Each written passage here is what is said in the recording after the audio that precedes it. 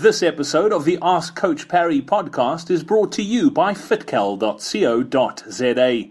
Fitcal, your events, your calendar, your way. Welcome to the Ask Coach Parry podcast. Get your running, triathlon, swimming, or cycling questions answered by one of the best coaches in the world today.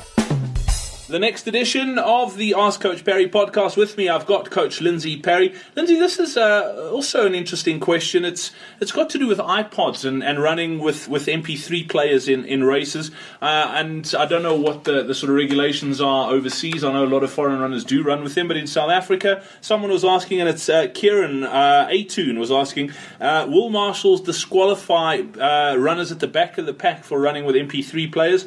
And will they disqualify, or that's basically the question. He's saying that music is part of his sort of psychological visualization to get him through tough times. There's a couple of different reasons for it. Obviously, safety is one of them. I mean, let's get into some of the reasons of why they don't like people running with MP3 players. Yeah, look, in a race, I guess your safety concerns are lower, especially in races with a full road closure.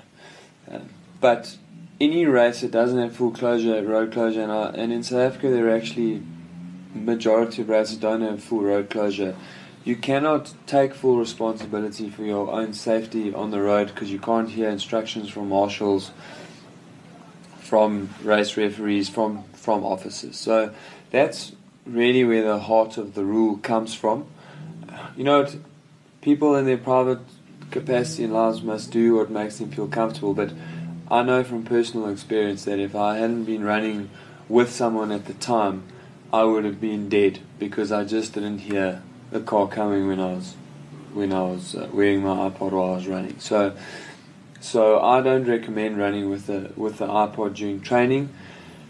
In terms of will you get disqualified, look, it's always hard to say because referees and marshals, they tend to be stricter about what's happening up at the front of the race because those are the positions that there's an actual monetary reward versus just getting a medal at the end of the comrades. But for me, it's such a huge task that I can't in good conscience recommend that anybody ignore the rules because the reality is you just have to come up against a guy who's just doing his job and applying the rules.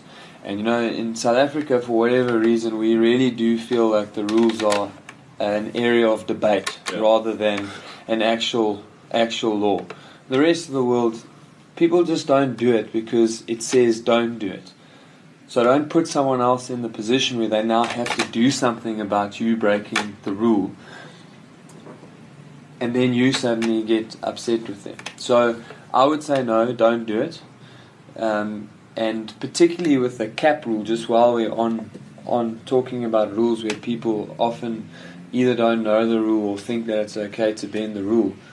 If you wear a competitive branded cap on comrades, that they do take a stance on. So there are an enormous number of runners, and people will tell me, oh, but they didn't disqualify so-and-so. Well, that's lucky he didn't get seen.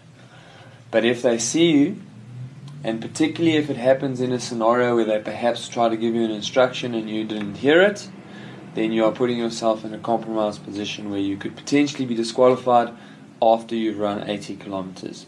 So I would suggest that you at least do some of your training runs now without an iPod so that it doesn't totally disrupt your day now doing something that you've never done before, which is run without an iPod. Yeah, I mean, I'm with you, Lindsay. It's one of those things that they tend to not really enforce too badly at the back of the field, but it is against the rules, and it's just not worth taking that risk that if you do come across the guy who's doing what he's supposed to be doing his job, and you end up getting disqualified. So, that's it for the Ask Coach Parry podcast today. Get your questions in. You can do that on our website. Just go to askcoachparry.com. We love hearing from you. And also, if you wouldn't mind leaving us a review on iTunes, if you do listen to this through iTunes, it just helps other people find this podcast as well. Until tomorrow, have yourself a brilliant day, and we'll chat then. Cheers. This episode of the Ask Coach Parry podcast was brought to you by Fitcal. Fitcal is a better way to find and share your running, swimming, cycling and multi-sport events. Access the website on your mobile device or laptop at fitcal.co.za to build a customized race calendar to your preference and export it to iCal, Outlook or Google Calendar. Visit fitcal.co.za now. That's fitcal.co.za. You can follow FitCal app on Twitter. Tell your friends on Facebook and Twitter about FitCal with hashtag FitCal, or submit a new event on the site and you could win a R2,500 Sportsman's Warehouse voucher. FitCal, your events, your calendar, your way. Thank you for listening to the Ask Coach Perry podcast. To get Lindsay to answer your question, go to AskCoachPerry.com or email myquestion@AskCoachPerry.com.